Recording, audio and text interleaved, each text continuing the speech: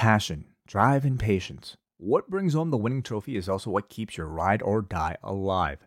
eBay Motors has everything you need to maintain your vehicle and level it up to peak performance. From superchargers, roof racks, exhaust kits, LED lights, and more, whether you're into speed, power, or style, eBay Motors has you covered. With over 122 million parts for your number one ride or die, you'll always find exactly what you're looking for. And with eBay Guaranteed Fit, your part is guaranteed to fit your ride every time or your money back. Because with eBay Motors, you're burning rubber, not cash. With all the parts you need at the prices you want, it's easy to turn your car into the MVP and bring home that win. Keep your ride or die alive at ebaymotors.com. Eligible items only. Exclusions apply. When it's time to begin, it's on the Rewind Around with John Pollock and Waiting. The A-Team that makes sense of these things we see in the ring every week on TV. It's Rewind Around for Monday night. Download it Tuesday morning from the Post Wrestling site. It's Rewind Around for Monday night on USA Now on the John and Wai Take the Mic. Hello, everybody. Welcome to Rewind Raw. It's John Pollock here alongside Wai Ting. How are you tonight, Wai? Doing pretty well, John. How are you? I'm doing good. I'm doing well. We had lunch today. How about that? Yes, we did. Yes, a rare case of you and I eating lunch along with our friend Damian Abraham. Yes. You made an offer. I would have been an asshole if I said no. You were like, hey, we're gonna eat lunch next door to you. Be nice if you could come by. It was incredibly convenient for you. Yeah, you really had no answer, but yes. Well, it was nice to see you. It was nice to catch up with one Damian Abraham and learn what's going on in life, in the world. Mm-hmm. Oh yeah, always. Yeah, I got to hang out a bit with Damian afterwards too. Got a nice tour of his basement that's just really full of like incredible stuff, and not just like records, but like wrestling stuff as well. So. Always nice to spend some time with him. So coming off of Revolution, we did not have a post-daily news show on Monday. We will be back on Tuesday, live at 1 Eastern. I know we tease people, but the news show will return on Tuesday. And we'll do a catch-up on all of the kind of major news coming out of today and go through some ratings notes and whatever else is going on. I did want to ask, did you get a chance to see any of the comments from anyone at the post-show media availabilities afterwards with AEW? Yeah, just from reading, honestly, I didn't go back to rewatch it at all. I wouldn't say there was anything really earth-shattering. I would say the key points would be Tony Khan. I mean, he was asked numerous times about Ring of Honor, and it doesn't sound like he is just trying to avoid answering questions. It seems like this is very much a process that is in the midst of developing of what Ring of Honor is going to be. I mean, he did go so far as to state that he would be booking this and that he plans to continue the operations of Ring of Honor, but obviously the distribution is going to be a big part of that. And I mean, really giving no kind of guidance in terms of what kind of distribution Ring of Honor is going to have. There were questions about the State of Honor Club. Like, it really does feel like he has bought this with a large goal in mind, but all of the specifics are probably being figured out now. I mean, this was an exceptionally busy week for a guy that probably has many busy weeks, but with the pay-per-view out of the way, I'm sure Ring of Honor is going to be a major priority for him. Yeah, it probably all came together relatively quick, and questions like, whether or not you're going to continue operations as a full company and TV deals and whatnot. I mean, that takes a lot more time and effort than I think what you can pull together in a week. But he's booking it. He's adding that to the plate. I don't know how he has room on the plate, but he's going to make room. I mean, I think it's amazing what you can accomplish when you really enjoy what you're doing, and clearly he loves doing this. So that's probably how.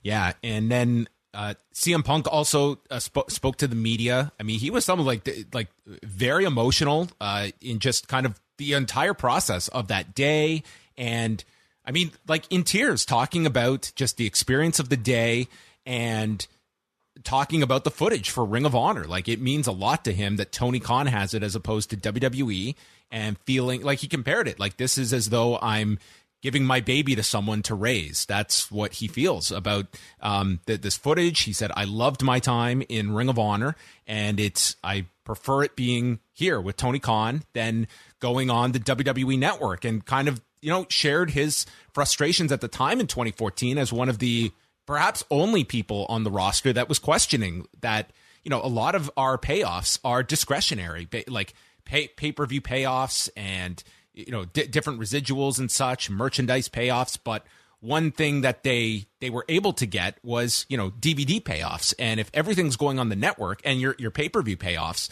that's going to be affected. And he says to this day, he gets royalty checks and he saw them diminish. And the fact that the talent is not, really privy to, or at least they, of the contract that he was part of, and I'm sure reflects on many of the contracts, that it's like discretionary payouts. And that does become an interesting topic about, when, I think it's only a question of when, not if, AEW gets involved in a streaming deal about talent and what are they going to kind of fight for in a company that is emerging and talent that, historically we just look at all of these incredible television contracts that the talent, it's the hope that you'll see a trickle-down effect and it'll improve contracts, but nothing that is guaranteed. Like we, the talent, get 15% of this. That does not exist in wrestling. It does not exist in MMA. And we're talking about just like ridiculous sums of money that is being exchanged. Certainly, yeah.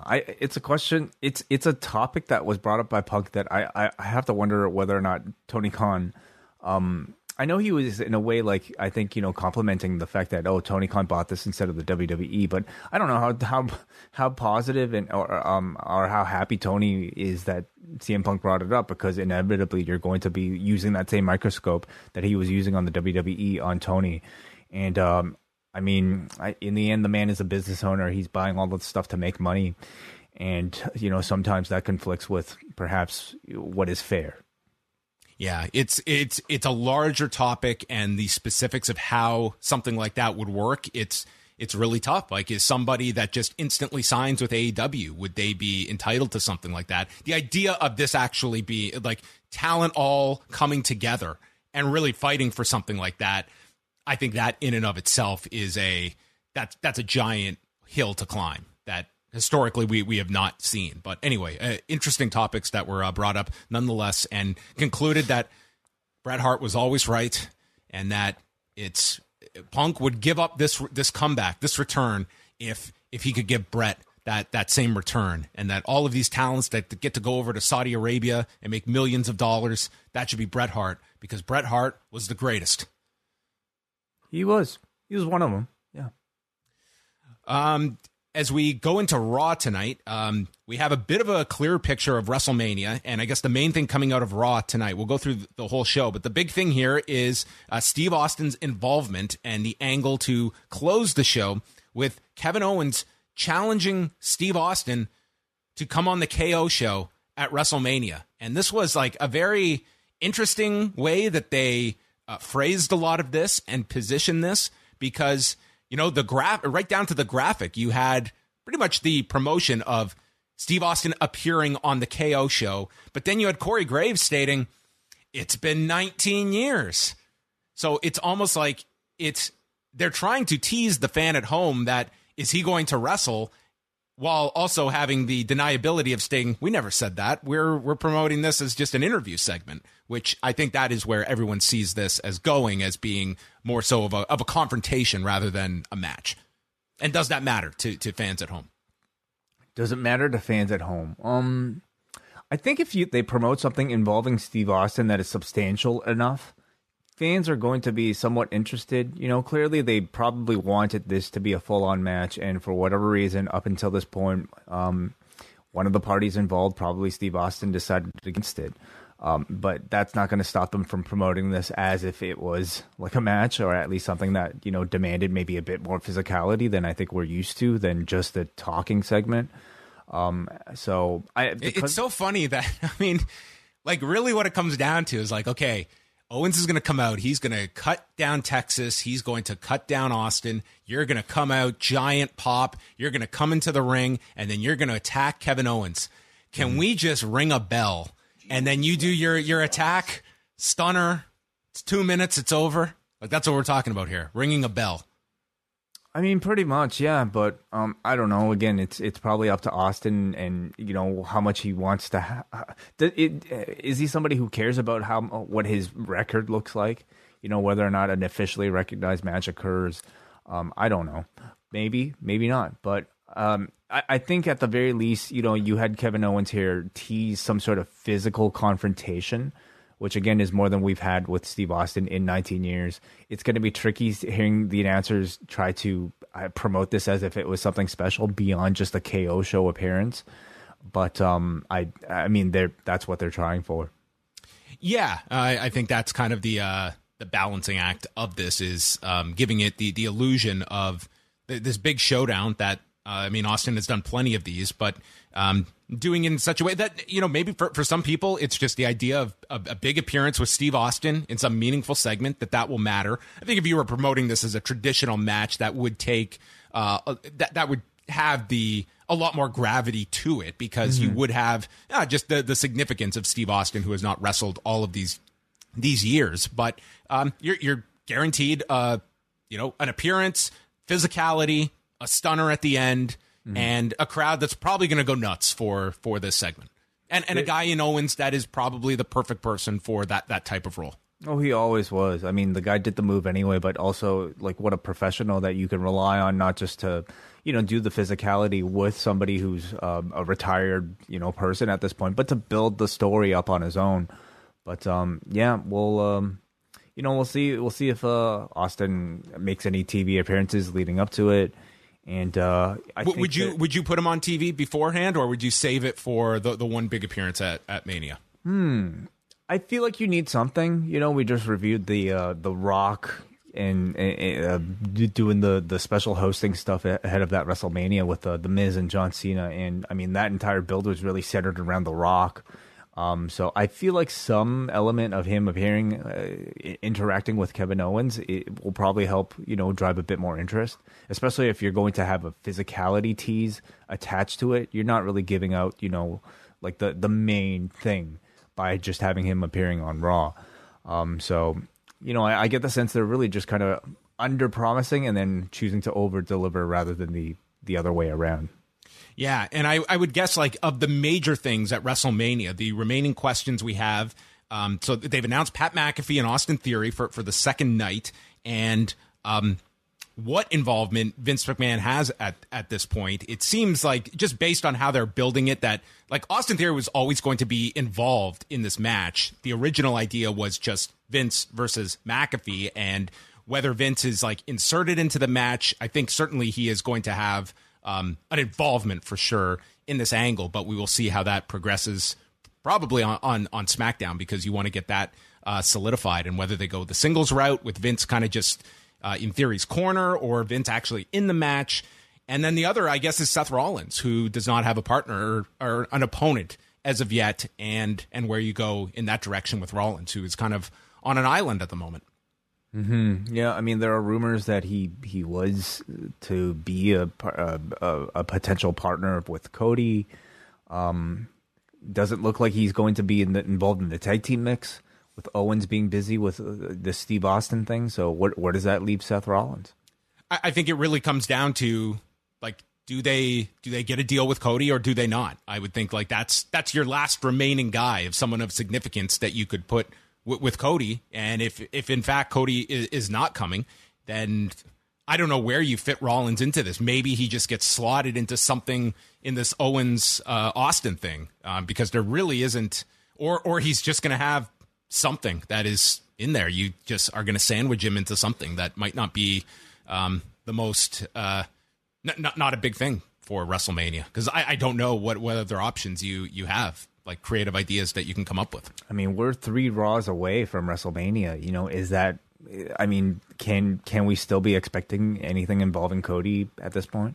I would say it's crunch time. I would say, like next week you do have Raw in Jacksonville. Like, if you were to put everything together, that's the Raw to shoot the angle for. But you're right. Like, it's kind of, you got to lock things in now, and yeah, you don't have a whole lot of time. So I would say this next week is pretty critical about whether that that deal is finalized, or if it's not going to be, we've got to put all of our pieces in place for WrestleMania to ramp up the kind of last leg of promotion, because we still have tickets to move and want to have cards to promote on. It's very clear they want to have the matches listed for both nights in advance. Mm-hmm.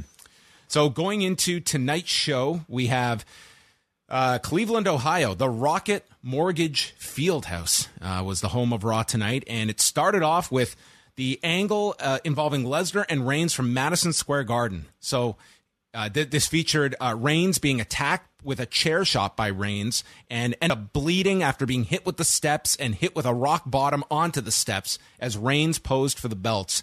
And I loved how the promotion in the lead up to all of this was that Brock is not going to get through the Garden because he's going to have to defend his title. There was I don't think there was any even mention of who Lesnar beat on this show and this risky title defense that he was going to have to make on Saturday, which blew my mind at what they came up with in the end, which was Austin Theory taking on Lesnar and losing in about 90 seconds and then doing this angle afterward. And I don't know how you go to this length to promote this, and the idea that fans bought tickets based off of this title defense, and that was what we gave you. When, Seth Rollins was just thrown to the wolves on this very same show, losing to Reigns in 5 minutes. The next night you had Reigns beating Drew McIntyre. I think either of those would have been more sufficient than Austin Theory, where at least do 8-9 minutes and Lesnar wins that way. I don't know how you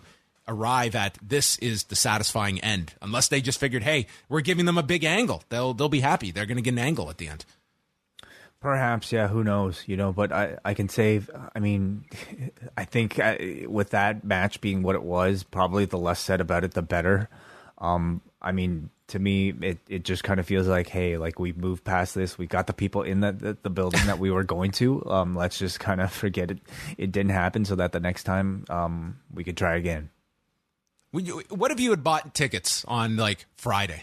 You heard all this hype. You know what? I'm going to buy some tickets. Do you think at the end of it, you would have said, hey, I got a wrestling show out of it. I had a good time. I don't know how the rest of the show was, so, possibly. They can say that they never falsely advertised because they did not announce an opponent for Brock Lesnar. You did technically get a Brock Lesnar match. Was it of the caliber that, felt like an accurate replacement for Bobby Lashley? Of course not. But it's... That's some fine print justification. Hey, we gave you a match. We gave you a match. We didn't tell you it was going to be the Brooklyn Brawler or anything. It was a quality WrestleMania level opponent. So that was showing on the show. No Lesnar on this show. So Owens and Rollins are out, and they explain their plan to take the tag titles at WrestleMania or tonight to go to WrestleMania and then have to compete in the dump that is Dallas. But they're willing to make that sacrifice. And Kevin Owens says, at least I'll be with my best friend, Seth Rollins, and continues to insult Dallas and says it sucks, just like Shorty G and Otis.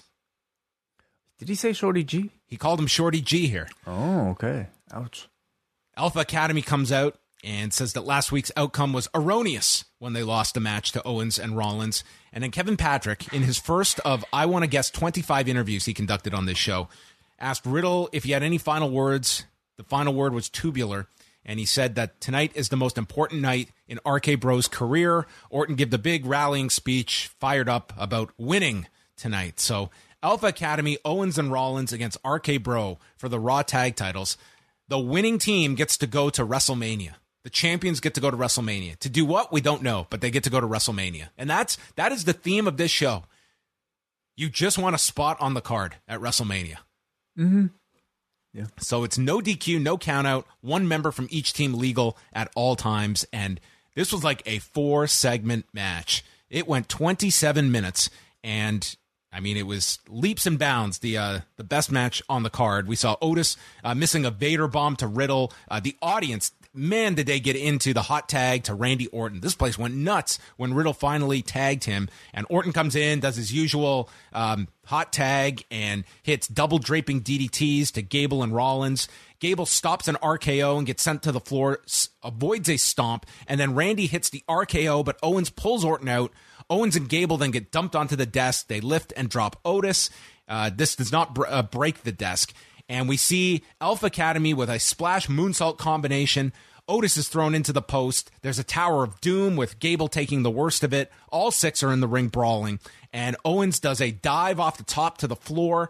And then we see the closing sequence that sees Gable set up for a moonsault on Riddle. Randy comes over, and as Gable hits this moonsault off the top, he moonsaults his way into an RKO. It was incredible. Absolutely incredible. I mean, the man's record for doing this sort of highlight reel out of nowhere spot is impeccable. It's really perfect. You can count on him to do it every single time, and it was picture perfect here. And some of the best ones that I can think of are ones he has done live, like not on a taped show either. The Evan Bourne one, that great Rollins one at WrestleMania 31. I mean, there's been plenty of them. But this was another very, very creative one. Rollins and Owens then attack Orton and Otis with super kicks, buckle bomb, stunner, and then a stomp. But Riddle throws Rollins out, and Riddle gets the fall on Gable. So RK Bro win the tag titles. Owens and Rollins are just heartbroken. Owens is sitting by the steps in despair. Rollins is in a trance, just walking up the stage like a zombie. And as RK Bro celebrated, and I thought it was like a real cool contrast here. Like Randy Orton being happy is not an emotion you often see from the man. And you just had this group that was so elated, and then these other two that were so effectively selling the loss, like how devastating this was to lose. So it was a really entertaining match. Again, this took up most of the first hour of Raw, and we got a title change. I thought it was a hell of a match. You know, Rollins and Owens are absolutely amazing. I mean, this could have been the end of their team, which I think, you know, I hope is only temporary, because as a babyface tag team, anytime they've wrestled as babyfaces, it's really been absolutely just such a treat to watch on the show. It's a shame that, you know, the story hasn't really been pushing them to receive those sort of reactions. The hot tag to Randy Orton, for whatever reason, I mean, it's the same thing every single time with RK Bro, but it works every single time. And an incredible RKO spot on top of it as well. Chad Gable in this match looked tremendous as well. So this was a fantastic match, and I felt absolutely worth watching. Yeah, and they definitely played off of the outcome last week with the Street Profits winning. You could see them in the tag title match, and maybe Alpha Academy as well. Yeah, I could certainly see that. And yeah, I guess not so much Owens and Rollins anymore. So, I mean, you know, Alpha Academy, I suppose because they're the champions, they have a rematch clause, and then Street Profits beat RK Bro last week. Yeah. That's the justification. Yeah, that to me is probably the direction you go. It was interesting because I think like Orton and Riddle, you know, they obviously see like there's a lot of value of keeping these two together. I also think it's too soon to do a breakup too, and you know, turning around right into a match, you know, in 4 weeks time. For me, like if they're going to do the turn, why not do it on the biggest stage? Yeah, I think at some point you have to go that direction, and I think you want to see that advancement for the Riddle character, and yeah, we'll see if they decide to pull that trigger anytime soon, or if they're just comfortable keeping these two together in this tag division. So that was the start of the show, and then RK Bro celebrated in the ring. Randy got on the microphone and just said how he's been doing this for more than 20 years, but he's never been having as much fun as he is now with Riddle. And I'm going to say the F word on TV. This man's my friend. And I wouldn't do this with anyone else because I don't have any other friends here. Great foreshadowing. I mean, shit. Like, I think we're getting that turn relatively soon. There's your video package voiceover. Mm-hmm. Yeah.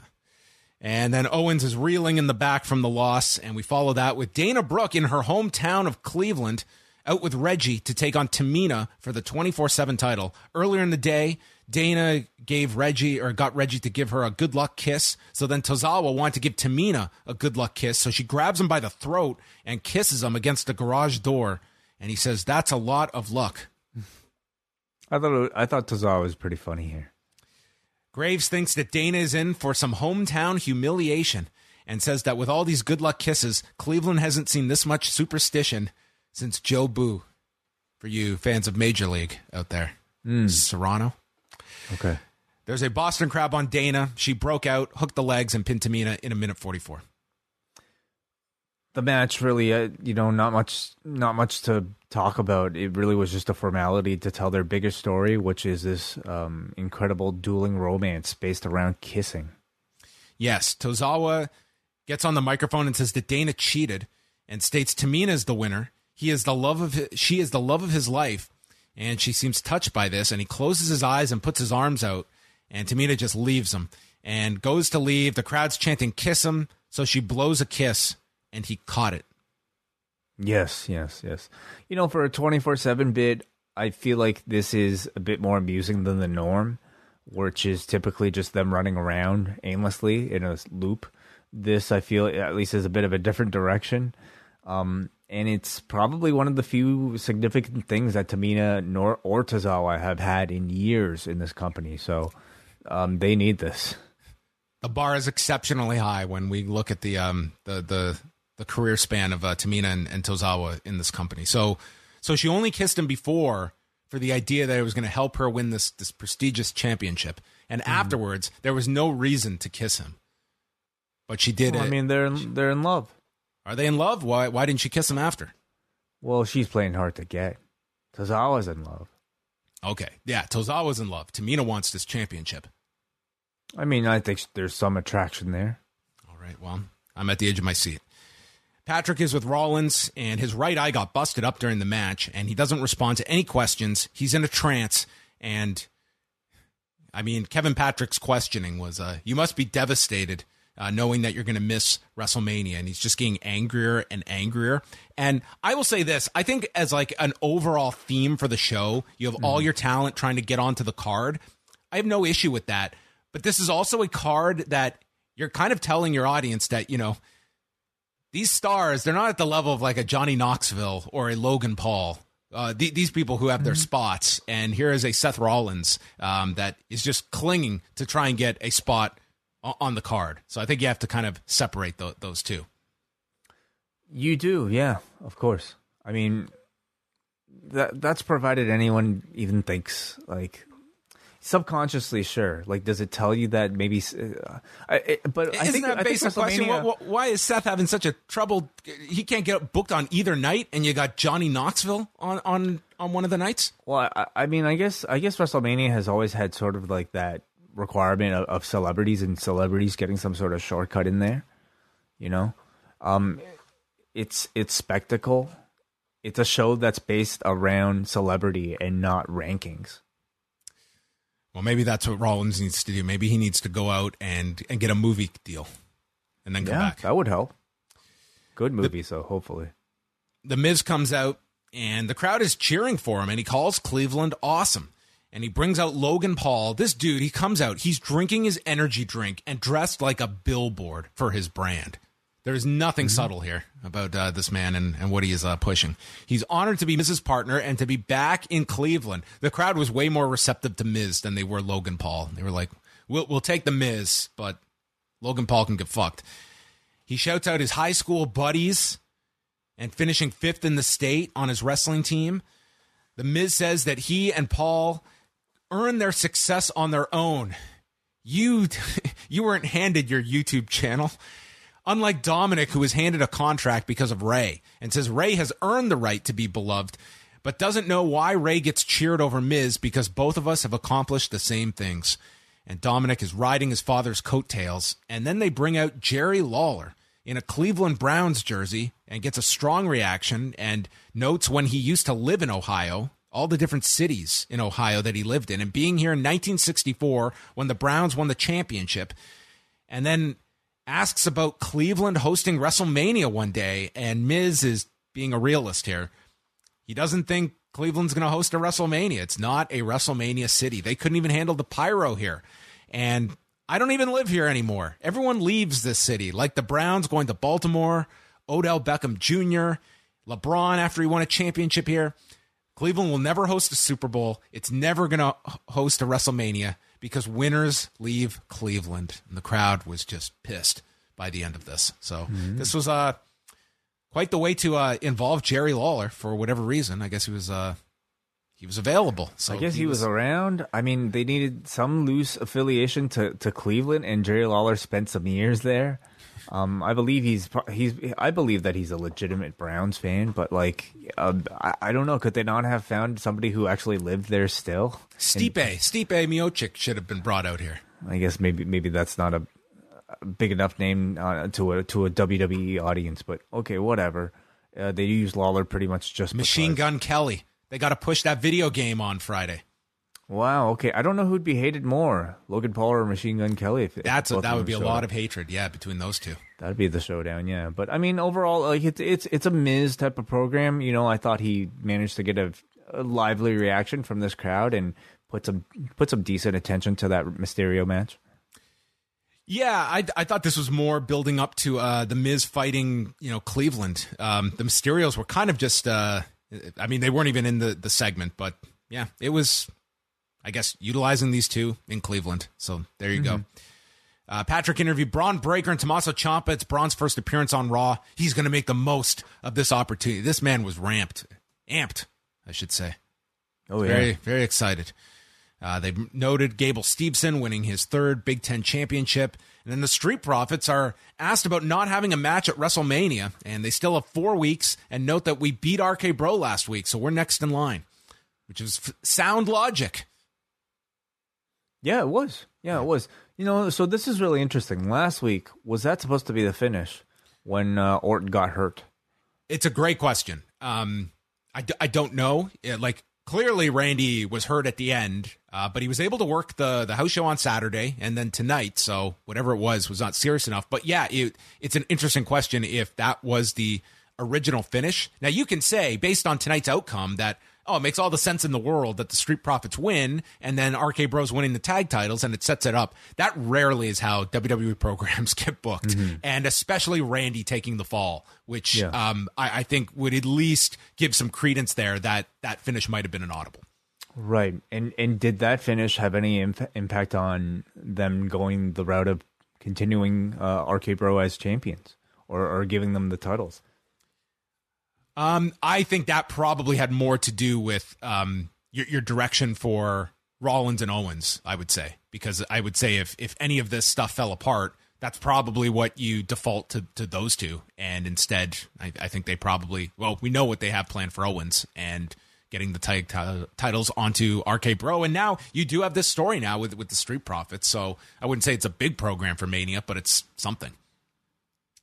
So Ziggler and Rude against Breaker and Ciampa. This comes ahead of Roadblock on Tuesday night with the triple threat match for the NXT title. We had Ciampa nailing Ziggler on the apron and then turned around into a spine buster. So they had the heat on Ciampa. Eventually hits an enziguri, tags in Breaker, hits a big belly to belly on Ziggler. And then Breaker runs shoulder first into the post, his official initiation onto the main roster, and was hit with a zigzag. Ciampa saved, and Rude got drilled as he was sent off the floor. Rude here having flashbacks to Hardcore Justice 2012. Yes. The main event. And stops the super kick, and Breaker lifts him up for the military press into the power slam, and Breaker pins Ziggler here. Not Rude taking the fall, but Ziggler, which I found to be somewhat surprising, given that we've got the match tomorrow night. Yeah, I suppose so. Would Rude not be the more expendable of the two?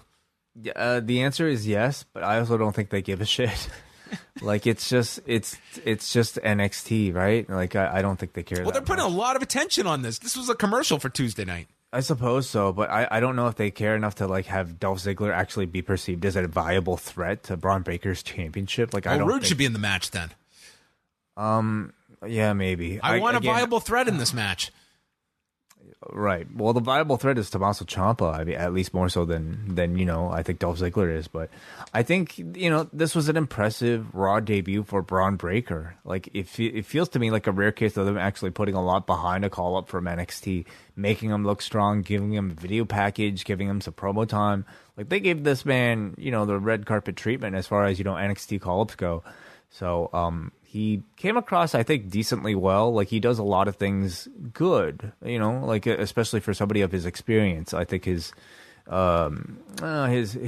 power moves like look pretty good. He looks comfortable in there, but he didn't.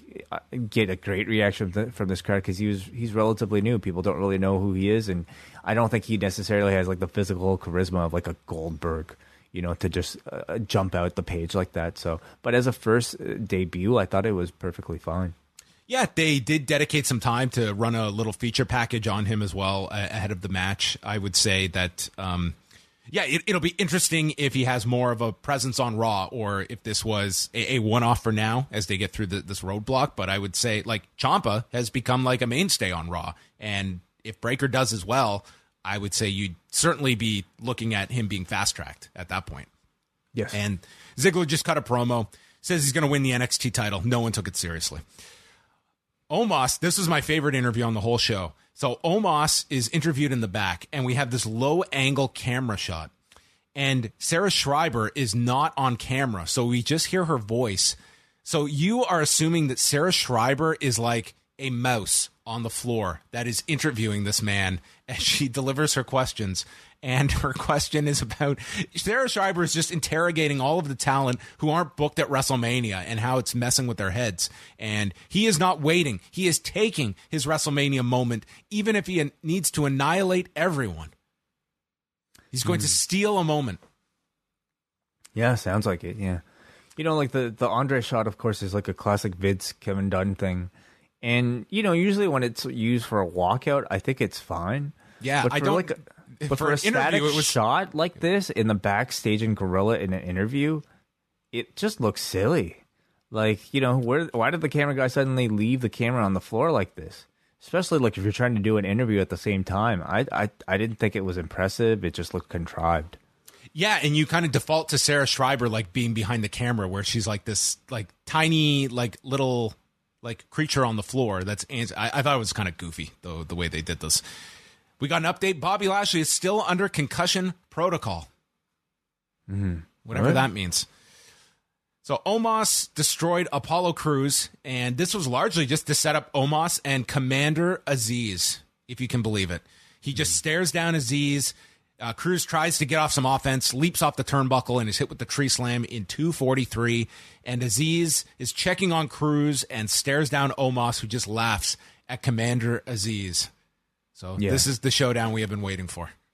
Yeah, I mean, I get the sense that, I wouldn't trust these two in a match together, but maybe like, a match that's carefully planned out. But to me, it seems more likely that this is the Andre Battle Royal showdown between the two giants. I think that makes a bit more sense. And again, if that makes it on the show. Like, remember last year, they threw that thing on SmackDown. Well, that's a good point, yeah.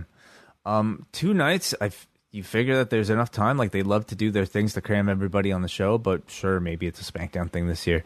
Either way, to me, I can't really see Omos doing a whole lot more besides that, and that's perfectly fine. The guy is still like needs a whole lot of cooking, with experience before we get him a high profile match. But watching this match was really interesting because like with the Omos gimmick, there's so much more involvement of the production to make that illusion of him like being this capable person work. You contrast it with any other like program, like the opening tag team match, for instance. Those are all matches like in a style of TV storytelling that's really just dependent on the wrestling. In this Omos match, he basically is in there, locks in a double armbar hold, and it's the production that tells the story around him, via close-ups on Aziz, over-the-shoulder shots on Aziz, and just like the work is in the directing, and it's in the camera work, and it's in the blocking of these shots rather than the actual wrestling itself. And obviously, I think if you're listening to this podcast, you probably prefer professional wrestling be the only thing that's required. But I do think that they were at least able to accurate, like effectively create a moment between Omos and Aziz by the time the two of them stepped into the ring. It's different, and it works for a certain section of the audience. Let's not bury the lead, though, that if these two had their big showdown, it's the Raw Underground tribute match. Yes. Babatunde. Right. Yeah, finally. So we got a recap of Edge's attack on AJ last week, and Edge's music plays, but then it goes out. The lights are down, and Edge appears under a spotlight in a suit with his hair tied up and this filter. You want to describe this? That gave this very dark, and I felt like I had Randy Orton's night vision goggles on. I think it was just a purple light, or purple or bluish light, like similar to like the old Undertaker entrance. Okay. So Edge gets into the ring. He's very slow and methodical. And then he says, "You think you know me?" And he says that AJ is at home, but he tells him to put the kids and his wife to bed because they should not see this. Of course, they have done the storyline that after the concertos, AJ has a neck fracture or a neck contusion. Mm-hmm. Neck fracture would be tough to come back from, even in storyline in 3 weeks. So he wants the best AJ Styles. That's why he did this last week. He wants the flesh-tearing pit bull. And Edge has discovered... Last week he said bulldog. Now he wants a pit bull. And he's discovered a version of himself he has never seen and a version of himself he has fallen in love with. I am in control of everything that will ever happen within this entire industry. Do you know the ground that covers? He can control everything that's going to happen. Those TV rights deals that are coming up, all in the palm of Edge's hand. Wow. Maybe he orchestrated the Ring of Honor sale. I mean, the tape library, is Ring of Honor going to get TV? How are these tickets going to sell for both nights at AT&T Stadium? All of this restrictions in Japan. Restrictions in Japan. NXT 2.0. What's going on with that? There's so much that this opens up Edge's character to now that he controls everything. He is on the mountain of omnipotence, and the view is phenomenal. And I thought he was like just going to exhale and move on to his next point. He drops the mic and they just zoom into his eyes. And that was the ending here. Mm-hmm. Yeah. I mean, it was the debut of a new character for Edge, and I liked it. I think we're seeing the next evolution of his career. And to me, he's a man who clearly thinks a whole lot about his on-screen presentation. And, this was clearly his vision, coming out here in a brand new suit and a brand new look. I think it refreshes him, allows us to see a different side of him that he's probably been spending a lot of time working on in his head. Yeah. I thought it was like very heavily produced. I don't hate this character. It's it was just like, it was very basic. But maybe that's what this program needs, is just basic. You're getting a great match at the end of it all, and that was that. I think there's still some workshopping that this new persona needs, but that was week 1, the darker side of Edge. Owens is backstage, and Patrick asks him about falling short and how he has no path to WrestleMania. What is going on in your mind? And he never wants to experience that feeling he had earlier tonight. And he had an epiphany. And it's going to change his entire WrestleMania future. But he cannot share it because he still has to iron out some details. And he'll share it with everyone later tonight. What were those details he had to iron out? Like, it sounded like this was a pretty, this was an open-ended challenge. Did he have to, run it by legal? I guess he had to, run it by the Vince to see if he can even issue a KO show. Yeah, challenge. When you issue a challenge in storyline, do you have to go to the authority and block out, can I have a 20-minute segment at WrestleMania because I want to issue a challenge? Can we contact, travel and... I'm imagining the conversation was Owens going to the back and saying, I know I don't have a match, I didn't qualify, but can you give me a talking segment on one of these shows? And then Vince is probably like, well, who do you got as a guest? I can. No one. His answer is no one. Well, he's like, I'm going to make a pitch publicly on your television show. I mean, so that's it. So Vince is probably like, if you can get Steve Austin, then yeah, you got yourself a segment. Wouldn't you want something in writing for Vince? I was like, you're just gonna go out there and you're gonna tease this? What if you can't deliver it? No, I mean, well, this is valuable television time, Kevin. What can you do? So he had to iron out these details, and he had about 45 minutes to do it. Queen Zelina and Carmella against Liv Morgan and Rhea Ripley. If Ripley and Morgan win, they get a tag title match at WrestleMania. Kevin Owens and Rollins, they should have been going after these women's tag titles. Way easier path to WrestleMania. just be a tag team. Yeah. Vega knocks Morgan off the apron. Ripley holds her up for a vertical and then drops Carmella with a boot. And so Vega is getting beaten down in the ring, and the tag is made to Liv, and Zelina fights her off and goes to her corner, but Carmella has left to go chat with Corey on the desk. So Morgan hits her with the double knees. Ripley is tagged, riptide, and pins Vega as Carmella is not paying attention. She turns around, and poof, we've got a triple threat at WrestleMania. This scheduled for night 2. Yes, great. Awesome. How could you not get excited for something like this after a finish like that? I think, when we're talking about the 24/7 division, stupid finishes are perfectly fine. Like, I don't give a shit about that title anyway, nor anybody who's competing for that championship. But when you're talking about, normally I wouldn't give a shit about the women's titles anyway, but you have Sasha Banks in this match. You have Naomi, who I think is a very valuable commodity in this company, in this match. And to continue to add to that so-long story, or at least, title story with bullshit finishes like this, like Carmella just simply being distracted by talking to Corey and not giving a shit about whether or not she loses the match to and have another team enter the match.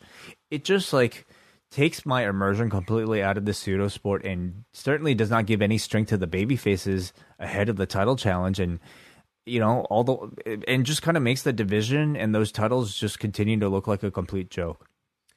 Yeah, and I wonder if they'll even fit in another team beyond this. Why not? Sure. Put every woman in there. You look at someone like Alexa Bliss. Like, they did all of this to bring her back at Elimination Chamber, and she's disappeared since Elimination Chamber. Yeah, I just hate it. Like, I hate it when they water down these matches like that. And the match is probably going to get I don't know, 5 minutes? Yeah. If that, it's going to suck. It's just going to be, it'll be entrances for whatever. It's such a waste of Sasha Banks and Naomi. They went over Damian Priest's turn on Finn Balor with the Razor's Edge on the desk, and then announcing, what they announced earlier in the day, Vader going into the Hall of Fame, featuring the 3 cornerstones of his career: WWF, WCW, and Boy Meets World. Yeah, pretty much. We didn't have any Japanese footage, no catch with auto wands, but there you go. Finn Balor and Austin Theory for the United States Championship. Last time, Theory had taken Finn out for a month. He takes the first part of this match before he's hit with a sling blade on the floor. Balor comes back after the break. Theory at one point did this deadlift into a fisherman buster, goes for the ATL, but it's countered. Shotgun drop kick, and as Finn sets up for the coup de grace, Damian Priest literally appears out of nowhere. The announcers did not see him as he just, poof, appears on the apron and grabs Finn by the throat, knocks him off the turnbuckle, and the DQ is called. Priest is all dressed in black and delivers his Razor's Edge to more boos, and then Theory hits Balor with the ATL and takes his selfies. Mm-hmm. Yeah. It seems to be the program we're all expecting. I can't say, in Damian Priest's first week of being a heel, he feels remarkably different from his babyface self. At least not the transformation that we saw from Edge, for instance. But it really was just kind of this one spot. And as it exists, Balor versus Priest, it's just a match. Maybe Damien versus the Demon. Damien versus the Demon. Yeah, we shall see if they play with both alter egos.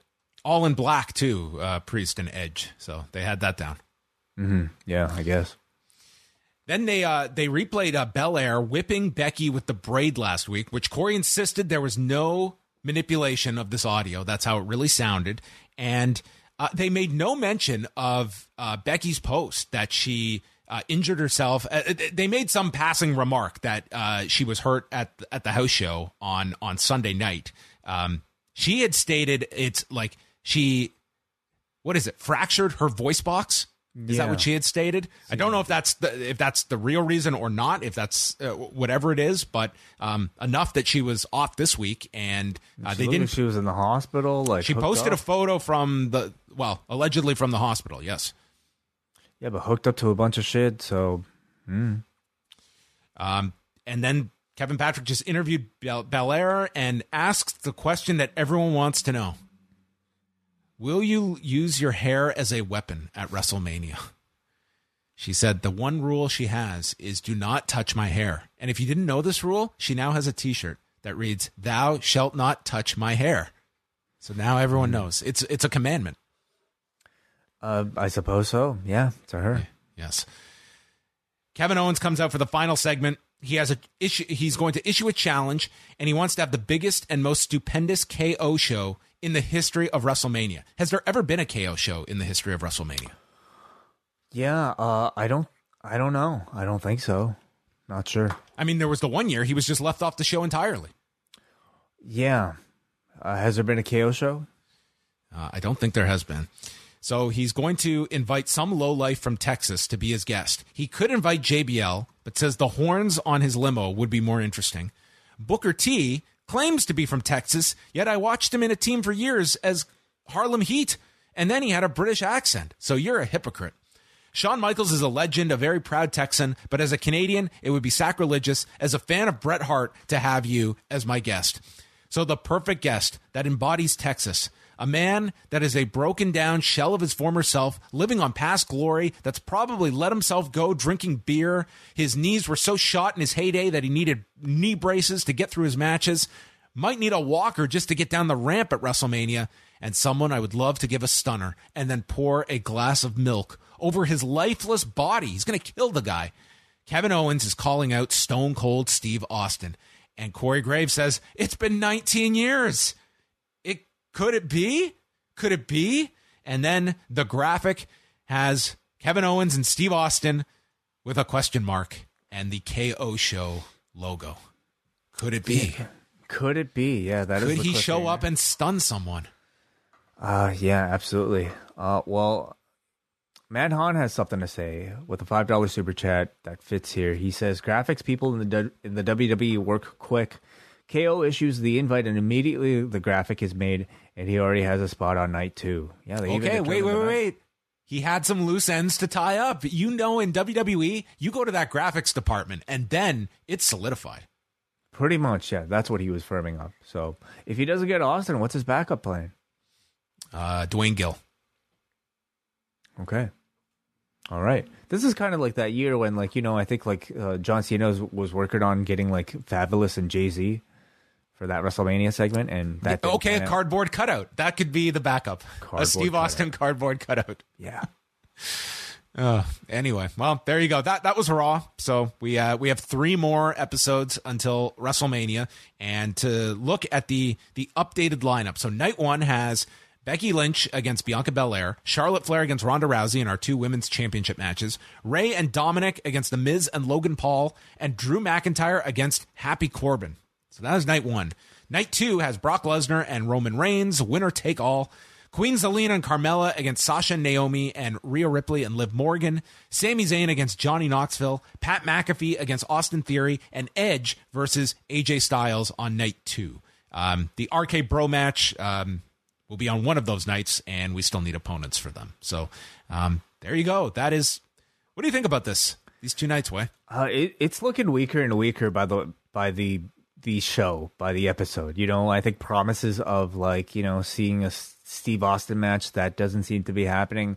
Whatever I think fans were expecting with Cody Rhodes, I mean, may or may not happen, maybe leaning more towards a no at this point. And I think it's also looking like Vince McMahon's involvement, I mean, is going to be more diminished than maybe some of us had expected. So, and the rest of the show, you're really just kind of left with, like, you know, a bunch of celebrity bullshit things, and then Happy Corbin and Drew McIntyre, and just a tag team match that nobody can care about. Pat McAfee, you know, like it doesn't look great. I've got to say, like, splintering them into 2 nights, like you really have thus far. It's not blowing me away. But it's not so much you're looking at quality, it's hype that they can create for these 2 shows. But even the hype, it's like, I think they're just, I mean, it's too much celebrity stuff, you know? Johnny Knoxville and Pat McAfee having, like, you know, singles matches, and the McAfee one I think will be fine, but, like, is it going to make me want to spend that much money? Like McAfee and Austin Theory on its own, like that's not moving anything. Like, no. If you do not have Vince as a big part of that, like, that's kind of like your holy shit match, just in terms of what the hell is going to happen. Among a sea of holy, like what the hell is going to happen types of matches, right? I guess so. But there's just too many of them, and I think the only Edge versus AJ, I think that's going to deliver. Brock versus Roman, there's some interest. It's a long-term story that they've been telling. It's been built up pretty big. I do feel that's going to feel very big. But I'm also curious, like how long that one goes. Like this is built up. Like that's got to follow everything.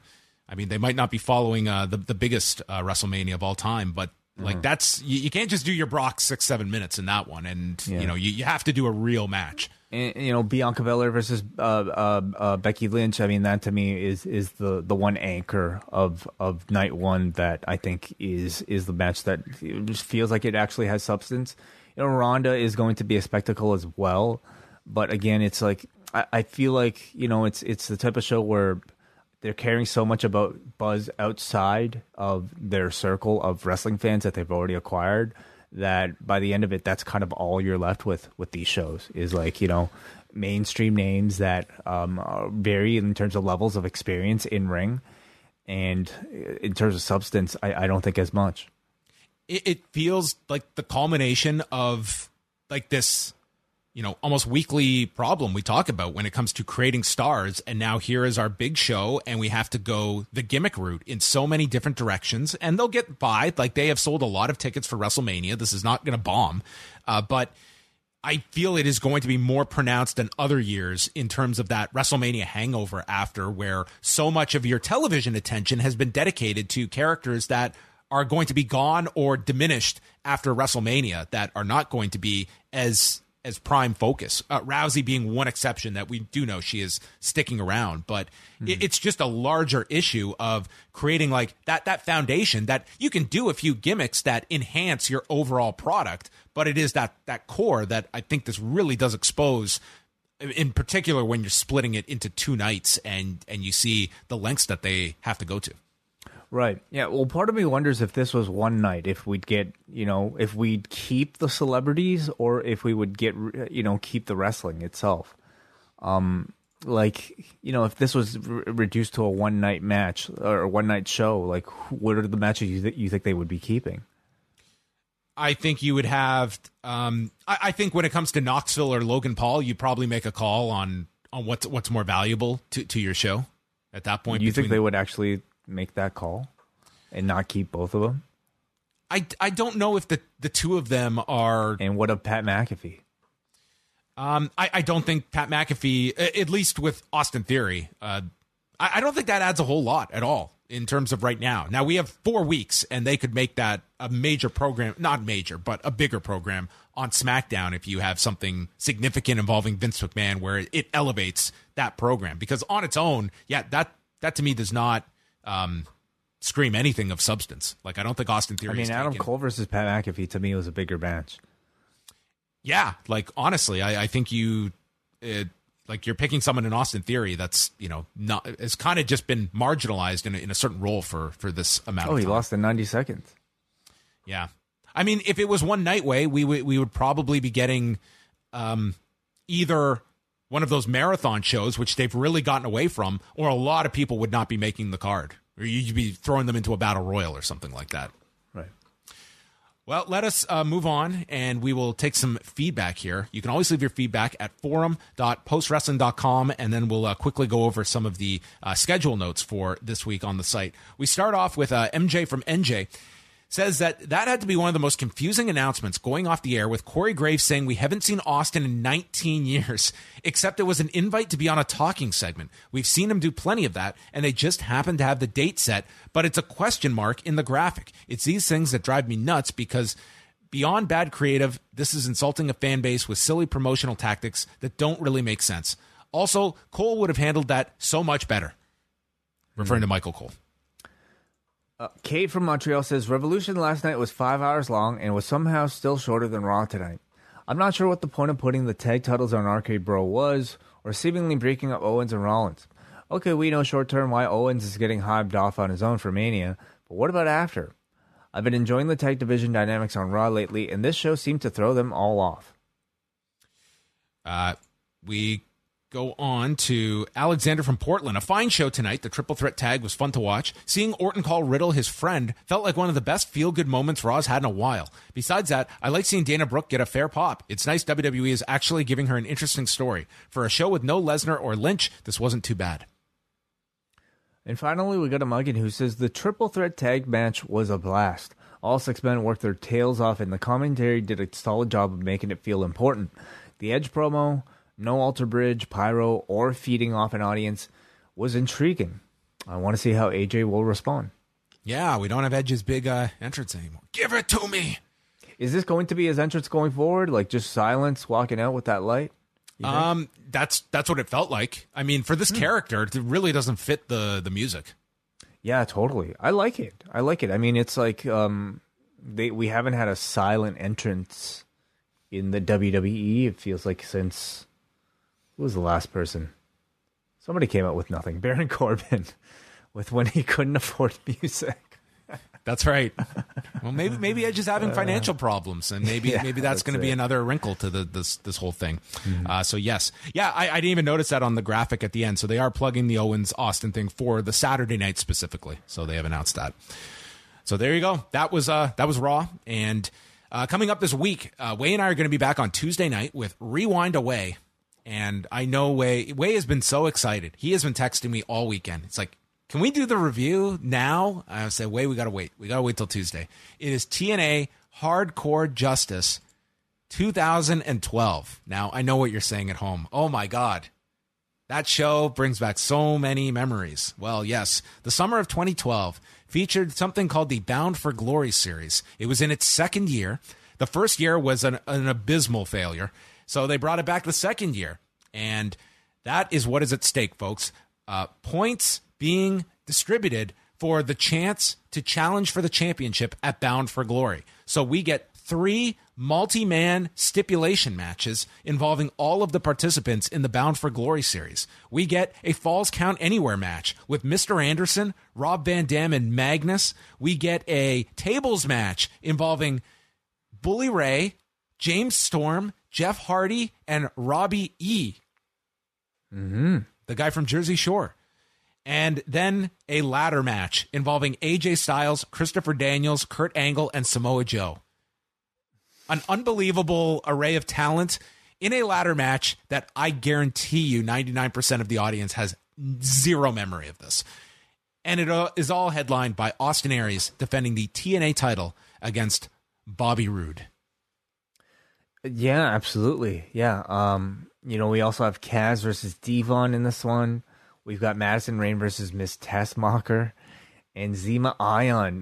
What is his name? Joaquin Wilde taking on Kenny King. Look at this. The creator of the original Ring of Honor logo, Zema Ion. There you go. So that is going to be reviewed on Tuesday. That will be available for all Post Wrestling Cafe members. And then we are back live here on this channel Tuesday at 1 Eastern for the Post Daily News Show. We'll be live each weekday at 1 Eastern. And then Wednesday night at 10:15 Eastern following Dynamite and the fallout from Revolution, where they are in Estero, Florida. Cool. At the Hertz Arena.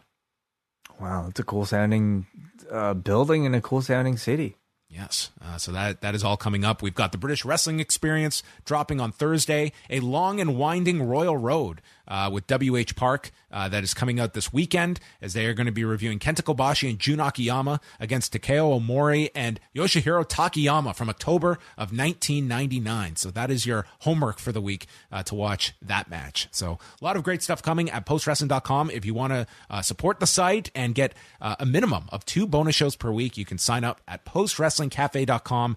That includes Rewind Away and the entirety of Rewind to SmackDown each and every Friday night. Yeah, as well, you can get your daily news updates directly in your RSS feed that's custom for every single person who signs up immediately after we're finished them every single day. So there you go. Give a thumbs up on the video, subscribe to the channel here at Post Wrestling, and that is going to wrap things up for Rewind a Raw.